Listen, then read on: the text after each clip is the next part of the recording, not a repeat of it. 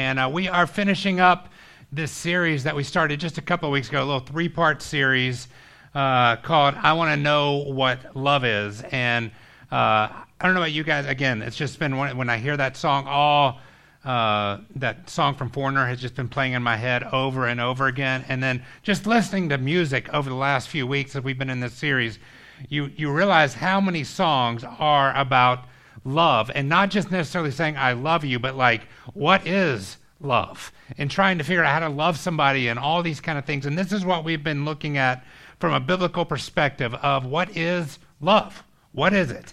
And so today we're going to finish this series and just remind you we've been looking at kind of three key parts. The first one was how to love the Lord, the command that Jesus quoted from Deuteronomy that said, love the Lord with all your heart, soul, mind, and strength. And we talked about how that plays out in our life first so that then we can, what we looked at last week, love our neighbors, love others.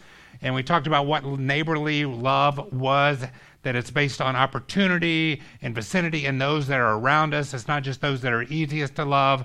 Sometimes it's those that are difficult to love, but yet it's those that God puts in our vicinity and in our proximity that we get to love, and how we express neighborly love through compassion and mercy. And then today we're moving to the third one, which is by far the most difficult, which is Jesus' command to love your enemies. And so before we even jump into that, I want to remind us, because this is one, as we talk about loving our enemies, that can feel like, all right, I got to figure this one out, because if I don't, then if that's what Jesus told me to do, then, man, I'm in trouble, because I'm not good at loving my enemies. And I want to remind us that this is first and foremost, these commands to love are not something that are natural in us at all. Look, even loving God, loving neighbors, and certainly loving our enemies are not some natural ability that we're just born with. It comes through the transforming work of experiencing the love of our Creator first. And once we've experienced that, then we have the opportunity to express that out to other people. So it's not just that I've got to wake up in the morning and decide to love my enemy today. It's the fact that this is birthed out of a change that has happened in me. But the second thing we want to remind ourselves is that these are also not just a checklist to get me into heaven at the end of my life. So that if I can love God rightly, love others rightly, and love my enemies and do nice things for our enemies, then eventually when I die and God's checking out what I did, he's going to say, you're in or out based on how you did these three things. This is not a way of salvation. Instead, it is an expression of our salvation. Right? It is as we are experiencing this love of God and it's changing us, it's showing up as fruit in our life as we have now this transformative ability to love God, love others, and love our enemies. And so let's jump into this idea of loving your enemies, which is very difficult. Now, to give you the context of where this teaching is going to come from, Jesus is in the middle of one of the most famous sermons he ever gave, the Sermon on the Mount. And during this entire sermon, he has been basically turning religious tradition upside down. Just to give you ideas, he redefined what it meant to be blessed when he opened up with the Beatitudes. He talked about blessed as not accumulating things, but it's blessed are the poor in spirit, blessed are the meek. He was turning on its head what it meant to live a blessed life. He was redefining what it means to live as difference makers in the world. He was saying be salt and light. He was like, don't just try to get by, but make a difference where you're at. He redefines our understanding even of what sin is, that it's much more of just action. Don't do this, this, and this. He actually says it's about your heart. It's like, don't just do these things. Instead, don't lust, don't have anger, don't have greed. Don't allow those things to internalize so that they show up on the outside. He's redefining all of this. In one sermon, Jesus has set centuries of old teachings about God straight. These teachings that had become corrupted by man's desire to use the law to benefit themselves. Just to give you one example of what was going on at the time, and it's happened in our history again. So in the teaching, Jesus says, if you're angry with somebody, he says, leave your offering at the temple, go and make right with that person, and then come back and give your offering. And this was a direct opposition to what the teaching was during that day, which was this. If you come with sin or you come with anger towards someone, give an extra gift so that then God may not be angry with you and judge you. So Jesus' teaching here is like, no, it's not just practical, it is transformational, right? He's pushing back on corrupt religious practices and saying, hey, don't just use religion for your own gain, but instead let it transform who you are. So imagine you're sitting in this crowd. Your religious understanding has literally been turned on its head. You spent your whole life trying to keep yourself from doing certain things, and instead Jesus is saying, stop worrying about what you're doing and start worrying about who you are becoming.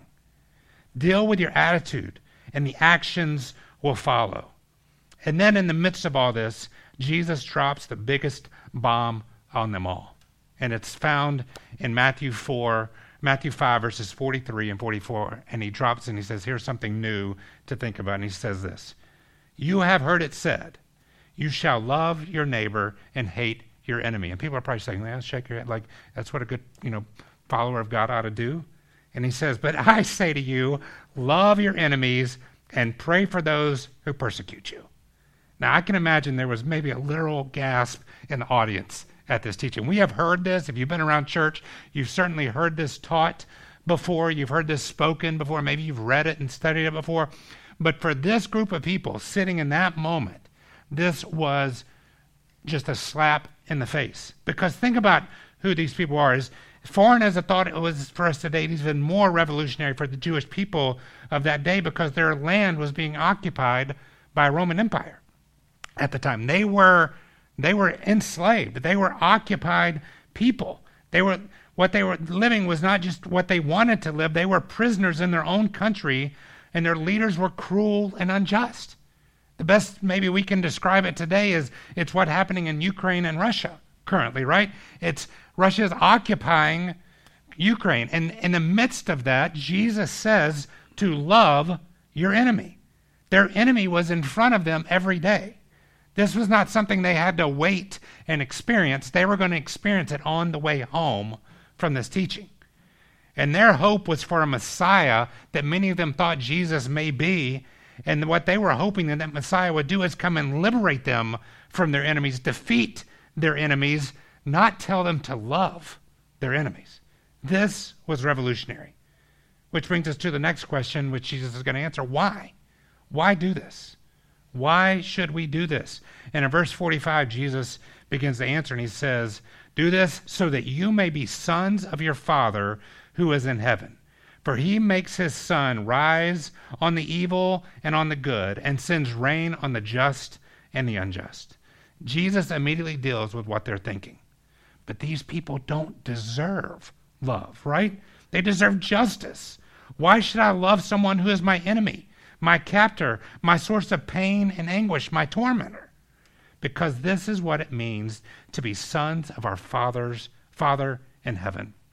This type of love is the character of God, and it is the character we inherit when we become his followers and his children. And Jesus also reminds us in this passage that it reminds them and us that we receive things every day that we don't deserve, right? Things that we did nothing to earn. Becoming a son of the Father is not about embracing his blessings, but it's also about being willing to pass on those same type of blessings to those that don't deserve them either. The two examples he uses, right, is the rain and the sun. The rain falls on the just and the unjust. The sun rises on the good and the evil. Just think about for a minute. What if the sunrise every day was dependent upon your righteousness? What if rain coming was dependent upon whether you sinned or not that day? Like, can you imagine the pressure that would be put on you? But yet, this is what Jesus is reminding us here. We often want nothing good to come into people's life if they've done any evil in their life at all as well. But we forget how often we do evil, and yet good still comes into our life every day. Not because of anything we've deserved or earned, but because of the complete grace and mercy that the character of God is demonstrated to us. And if you are to be a child of this Father who is in heaven, then it is starting to reflect that character as well. That's the why. That's the why we do this, to be a reflection of the character of God and his grace and mercy that we have been willingly recipients of as well. So then, Jesus is I'm figuring this out, and the next question that would maybe come to their mind is not just why, but then, okay, if I do this, what do I get out of this? If I actually love my enemies, what do I get out of this? And in verse 46, Jesus starts to answer this. It says, "For if you love those who love you, what reward do you have? Do not even the tax collectors do the same? And if you greet only your brothers, what more are you doing than others? Do not even the Gentiles do the same? For therefore you therefore must be perfect as the heavenly Father is perfect." Now, verse 48, we're going to come to in a minute because that's a terrifying verse when you think about it. But he uses these first couple passages in this last part of the teaching. Jesus uses two of the most hated figures in the Jewish culture at those time to set forward an example. He's like, do not even the Gentiles, the tax collectors. He uses tax collectors. These are Jewish people under captivity working for Rome to put the laws of the Rome onto the Jewish people. These are hated people. And says even the tax collectors can show compassion on those that they love. Or the Gentiles, and when he's saying Gentiles, even the Romans, right? Your own captors will welcome their brother. They can do this. They can love their neighbors and love their brothers. But you who are children of God, who brings blessings down to all people, should be living by a different standard than what you're expecting others to live by. You have experienced the blessings of God to the most. You should be the ones to also then demonstrate his blessings to others in a grander scale than anyone else. And the payoff is what then? If there's a why should we do this, the payoff is found in verse 48 when he says to be perfect as your Father in heaven is perfect. Now I want you to, that verse can often be taken out of context and used for guilt and shame, like you're not living up to this standard. But remember the context we're in of all this teaching? Jesus has been changing. It's not just about stealing, killing, or adultery. It's about lust and greed. It's about internal. So Jesus is saying that the payoff for you is this, is that if you live this way, you will experience the same perfect pleasure, peace, meaning, and hope that your Father in heaven has demonstrated and wants for you. It is a way to live in perfect peace. It is a way to live with a hope that we can't explain, with a peace that passes understanding. If you want these kind of perfect things in your life, then you live in the way that God has demonstrated for us to live. It is this ancient concept that we have been blessed to then be a blessing to other people. You have been given gifts to be a gift to others. This is the culmination of this part of the teaching of the Sermon on the Mount, and it takes us back to the very beginning of the foundations of the nations of Israel when God says, I choose you as a people to be a representation and a blessing to other people. And I walk us through this because before we can talk about how to actually love our enemy, I think we have to justify in our minds why. Why would I even walk down that path? Because I can make a choice. I can come up with just some action and be like, okay, I'll do something nice to this person. But this is actually a change in how we view people, how we view ourselves, and how we view God. And it's this journey that Jesus took in his teaching here that helps us to learn not just an easy command, because it's not easy to say love your enemies, but there's a reason we do this. There's a why. The key idea I want you to grab here is this is the same idea that he's been laying out, that we're going to lay out for us today, is don't let my love for you, Jesus' love for you, God's love for you, separate you from others. Don't let God's love separate us from others. Instead, let it drive you to love others, even those that are maybe the most different from you or the most difficult to love, which are your enemies. Too often we think, oh, God loves me, and we start separating from other people. Like I can't be around somebody who's bad or evil or this or that. And we start separating ourselves. We start gathering an army like we sang about, not to set people free, but to go and defeat people. To act like we've got it right and you got it wrong, and let me show you. And that's not what this is about. So let's jump into this. How do we do this? And I think the first question is to figure out who are our enemies, right? Who are the enemies? And maybe you're like, I don't need help figuring that out. I got that one down. I know who my enemies are. But this is where I want us to start, because I think the key idea, our enemies come from a source, and it's come when there's conflict in our life, right? And we just did a whole series on conflict. If you're having trouble with conflict in your life, there's, I think, 8 weeks we did on conflict. You can go and listen to that online. But when we actually create enemies is when conflict arises. When we have differences, when someone thinks one way and we think another, when we end up at odds with someone else over our possessions, our principles, our priorities, the easiest way not to have enemies is to avoid conflict, but avoiding conflict is impossible. So avoiding enemies is impossible. We all have fights, right? I remember growing up with my brother, I loved dearly, but we used to fight all the time about stupid stuff. We tell you how old I am. We grew up with an Atari 2600. Right? I mean, this was one joystick, one button, and we would play a game called Combat because it was the only game Jay wanted to play that he could beat me in.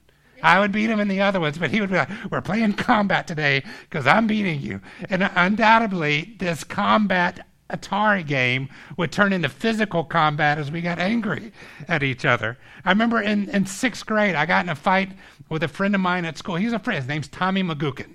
Right? It doesn't sound like a guy you want to get in a fight with. But I did. We had a locker next to each other, like a bottom locker, and I guess we were both having a bad day. He opened a locker and he hit me and I fell over. And I was like, all right, I just pushed him back. And before we know it, we're in the rolling around having a fight in the 6th grade and middle school, like just crazy, stupid stuff. And we all of a sudden find ourselves in the midst of fights and conflict. You can't avoid it. It's going to happen. So if we can't avoid it, it's best to be able to understand and identify the source of conflict to begin with. Conflict can come from a conflict of culture, right? There's a difference in how we think. When you elevate something that I don't like, or you devalue something that I do love, then there's going to be conflict. We see this all the time in politics, right? Or there can be a conflict of interest. This is different in what we want to see succeed.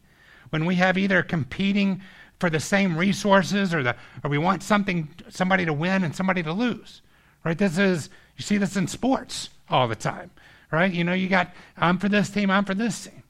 Or you maybe have a conflict of pride. This is a difference in how we act or what we truly value inside. And when you feel like when you disagree with that, you're attacking me personally. You're bringing hurt into me, and this often brings, separation or even wars into our culture. Right? So conflict of culture, interest, our pride are ways that these come in, where enemies are developed. And I want you to also realize that there are both just and unjust causes to each of these types of conflict that create enemies. Maybe somebody truly hurt you, intentionally tried to make you look bad in front of other people, and you have a just reason to be angry. Or maybe you were just oversensitive about an issue and you got offended easily because someone disagreed with you, and it's an unjust reason that you've created conflict in this moment.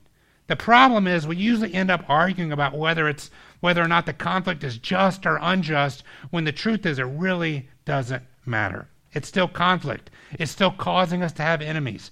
And Jesus said to love your enemies no matter whether the conflict is just or unjust. And so the reality is this: when we first read this verse, we can get caught up in the idea that, if we're to love our enemies, maybe the best thing to do is to work on not having enemies. So let's get rid of our enemies in a good way, not a bad way, right? Let's just not have enemies. But this isn't actually what the passage of Jesus says here.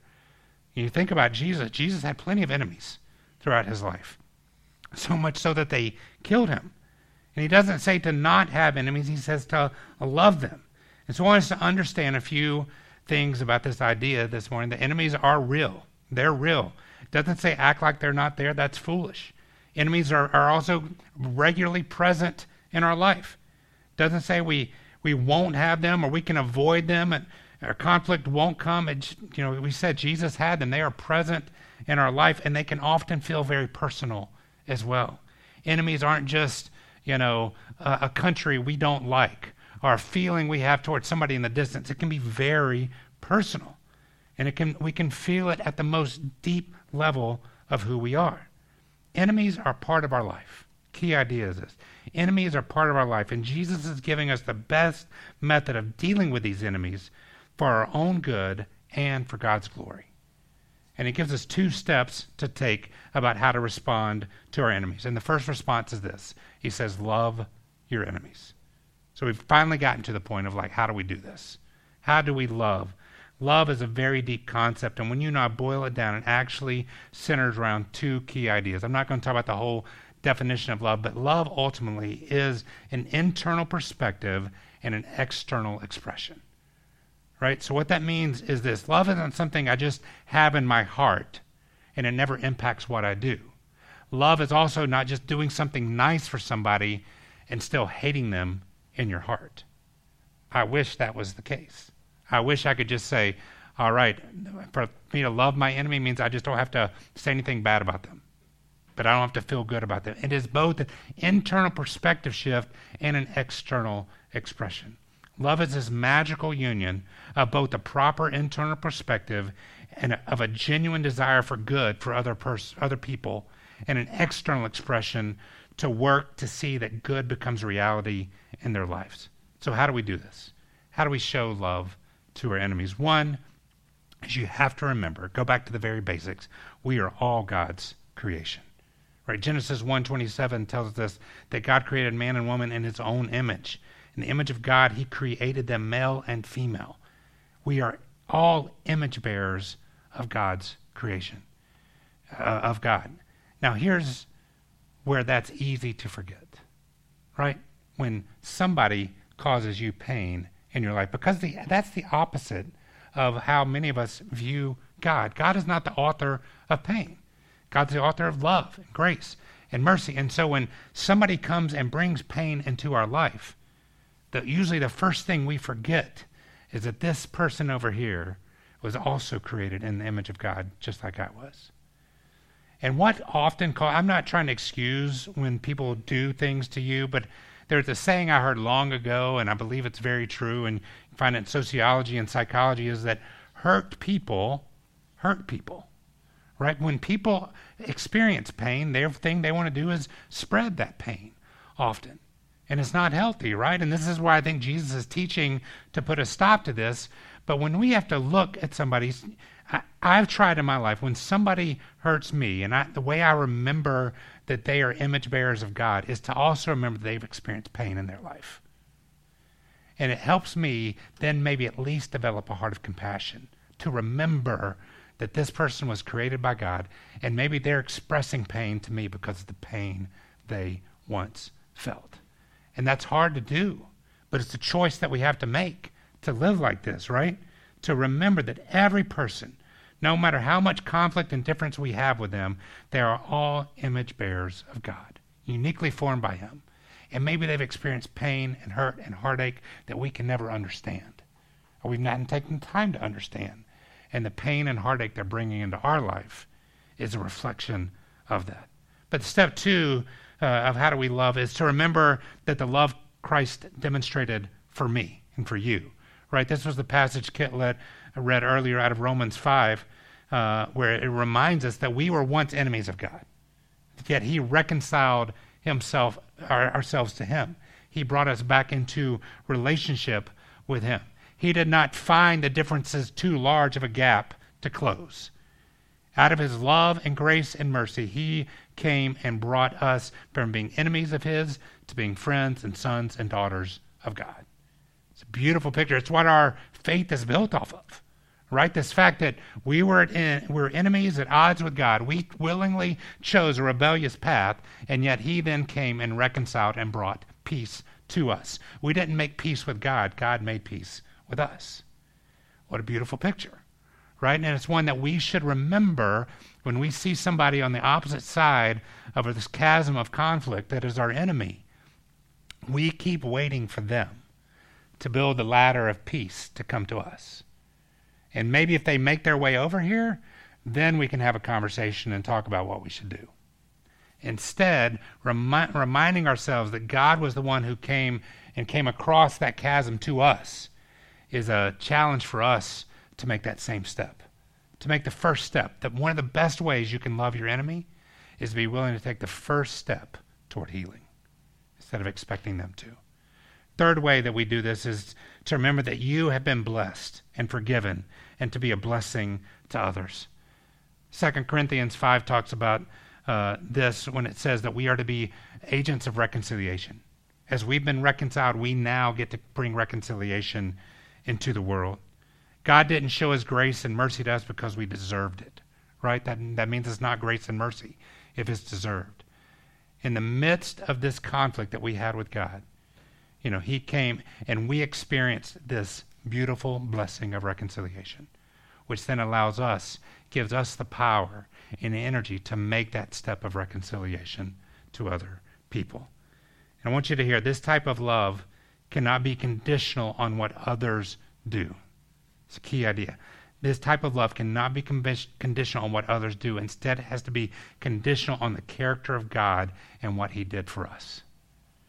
Because if I stand in this gap of conflict, this chasm of conflict with somebody, and I'm waiting for either my own energy to come up with the ability to reconcile with this person or this person to take a step of reconciliation, it's probably never going to happen. But when I can look to the character of God and what he already demonstrated and did in my life, then it allows me to have the energy and effort to move forward to bring reconciliation into our life. Remember, this is an internal perspective shift and an external expression. It's a simple formula. It's not difficult. I want you to hear this. Loving your enemies is not difficult. It can be tiresome. It can be weird. It can be a challenge, but the formula is not that difficult. I mean, when we first moved to New York, we ordered all of our furniture off of IKEA. I'd never done IKEA before, so I was expecting everything to show up put together. If you've done IKEA, you realize that's not the case. Like, they dumped all this stuff in our apartment, and I was like, where's the couch? And like, you see those 3 boxes over there? And I was like, oh, I got to put it together. And I was like, okay. And so I remember when I opened the box, I was like, this is going to be complicated and crazy. But if you've done this before, IKEA has one tool, and their instruction manual has no words. It's just pictures. And I was like, there's no way this is going to happen. But the truth is, it was that simple. Like, it was tiresome. It took me a long time. It was a lot of energy, but it was not difficult to all of a sudden create a couch using one tool and pictures. And the same is true of how we love our enemies. There's a tool of God's grace and mercy that we have been given. And we've been a beautiful picture of God showing us how to do it in our own lives. It's not difficult. It may be exhausting at times, but we have the formula of how to love our enemies. But there's a second response, and it says this. It says to pray for those who persecute you. Now, if it wasn't enough that Jesus told us to love our enemies, now he tells us to pray for those who persecute us. How do I pray for my enemies? How do I pray for the conflict in my life? We're getting ready to do a whole series on prayers I mentioned earlier, and we're going to talk about this. But I want us to grab hold of some scriptural understanding of these challenging concepts of how we pray for those who persecute us. Because when we think about praying for someone, we tend to think about praying for those that are sick or in need, right? Somebody who needs help. We don't think about praying for those that we are in conflict with and are actively persecuting us. Aren't we the ones who need prayer in that moment? Yes. And the beautiful thing is we already have Christ interceding for us on our behalf and praying for us. This isn't praying. Sometimes when we think about praying for those who persecute us, we think about praying for me to win and them to lose, right? I've been a number of times a chaplain for a football team, and there's never a time that we've been, as the chaplain, I come in and we pray before the game. Do you know what they want me to pray every time? Is for them to win and the other team to lose. And you know what? The other team probably has a chaplain in there. You know what he's praying? He's praying for them to win and us to lose. So ultimately, it just comes down to who prayer is better, right? This is not what this is praying for. Like when we pray for those who persecute us, God, teach them a lesson. God, bring the hammer of justice into their life. Bring the sledgehammer of your wrath. This is not the kind of prayers he's talking about. He's saying pray for those who persecute you. And so how do we do this? How do we do this? This is what he's talking about here is a prayer for healing. It's not a prayer for justice or anger or retribution or win or loss. It's a prayer for healing. healing in our lives, their lives, in this relationship. It doesn't mean that we're going to come and be healed and be best friends. It just means that there's going to be healing where we can move toward peace. And so how do we do this? I think there's 3 ways that we pray here. 1, pray for truth to be elevated above people. It's not that I win and they lose. It's that truth is elevated. The most practical thing that we can pray for and that people can experience in the midst of conflict is truth. I can be blinded by my own passions, my own desires, and others can be as well. And instead of praying for your way to be elevated or your side to win, instead to pray that truth be known and elevated above all else. But what else can you pray for? Pray for blessings to be experienced across the board.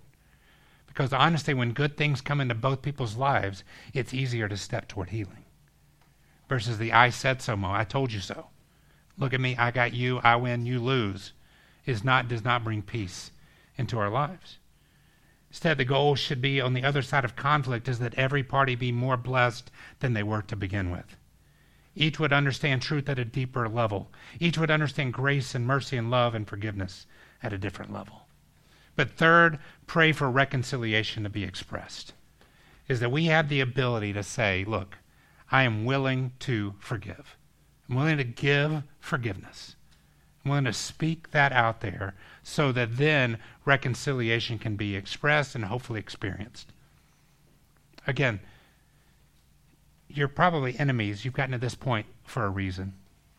It's not just a conflict among a friend that can be easily resolved about who cleans the dishes or who does this. It's something that has driven you to where you want evil for each other. And in the midst of this now, what you're hoping and what you're praying for is that you both would at least turn back toward an idea that you could live at peace with one another, where you're not at war with each other. Why respond this way? This is the last question that I would ask if I was listening to Jesus. Jesus, why do you want me to do this? Maybe I can understand the concept. Maybe I can see the theory behind this. But why can't you just do this? Why do I have to love my enemies? I want you to hear this. The truth is, Jesus is not giving us this command for the benefit of your enemies. He is giving you this for your own benefit. When I allow things like pride, anger, hate, and intolerance to invade my life, it will destroy me. While will loving your enemies have an impact on them? Maybe so. I pray so, but sometimes not. Will your love for your enemies have an impact on you? Absolutely. Every time. And pride, anger, hate, and intolerance are walls of a prison cell you create for yourself to limit the freedom that you can experience through your relationship with Christ. And you're letting pride, anger, hate, and intolerance imprison you, then you can break free from that with love, prayer, and a pursuit of peace. But when we break out of that cell, we can start loving our enemies. It will help us start to have a proper motive of decision making. It will help us embrace and exercise self-control. It will help us experience personal peace and have a deeper understanding of who God is and the healing power of reconciliation that comes through him. So my question of the day as we close is this. What enemy do you need to love today in order to set yourself free? What hatred, intolerance, anger, and pride toward an enemy are you allowing to imprison you in such a way that you are not experiencing the freedom that Jesus wants for you in your life? What enemy do you need to love today in order to set yourself free? Break through the wall of pride. You don't know what they did to me, you might say. I don't. It's okay. That's a wall we created. You might have anger. Somebody has to pay for this. It's not your job to take the payment. Hate. They don't deserve love or prayer. Neither do we. Our intolerance. We are just too different. Well, you're just as different from them as they are from you. Don't keep yourself in a prison by not being willing to step out and love your enemy. Will you bow your head and pray with me? God, in the midst of this teaching on love, the idea of loving you and loving our neighbors seems like child's play thinking about loving our enemies. But God, the truth is, what you're teaching us this morning is not advanced Christianity. It's not PhD level Christianity. It's simple. There's a simple formula of remembering that we are loved and that your grace has been poured out on us even when we were at odds with you. And the peace that we have experienced is the peace that we want to share with others. So God, it's our simple prayer this morning that you would change our hearts to become people that want peace with our enemies. And that peace comes through a willingness to love and pray for them. So God, right now, bring to our minds those in our life that maybe we're just, because of pride or anger or hate or intolerance, have been unwilling to love or pray for. And allow us to be willing to take a small step to just maybe pray for them today.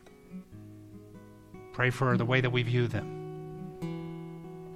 Pray that peace would somehow come into this moment. And that we would invite you to show us how to show love to them. God, let us live in the depth and breadth of your love and grace for us. So much so that we know we have the ability and the privilege to love our enemies.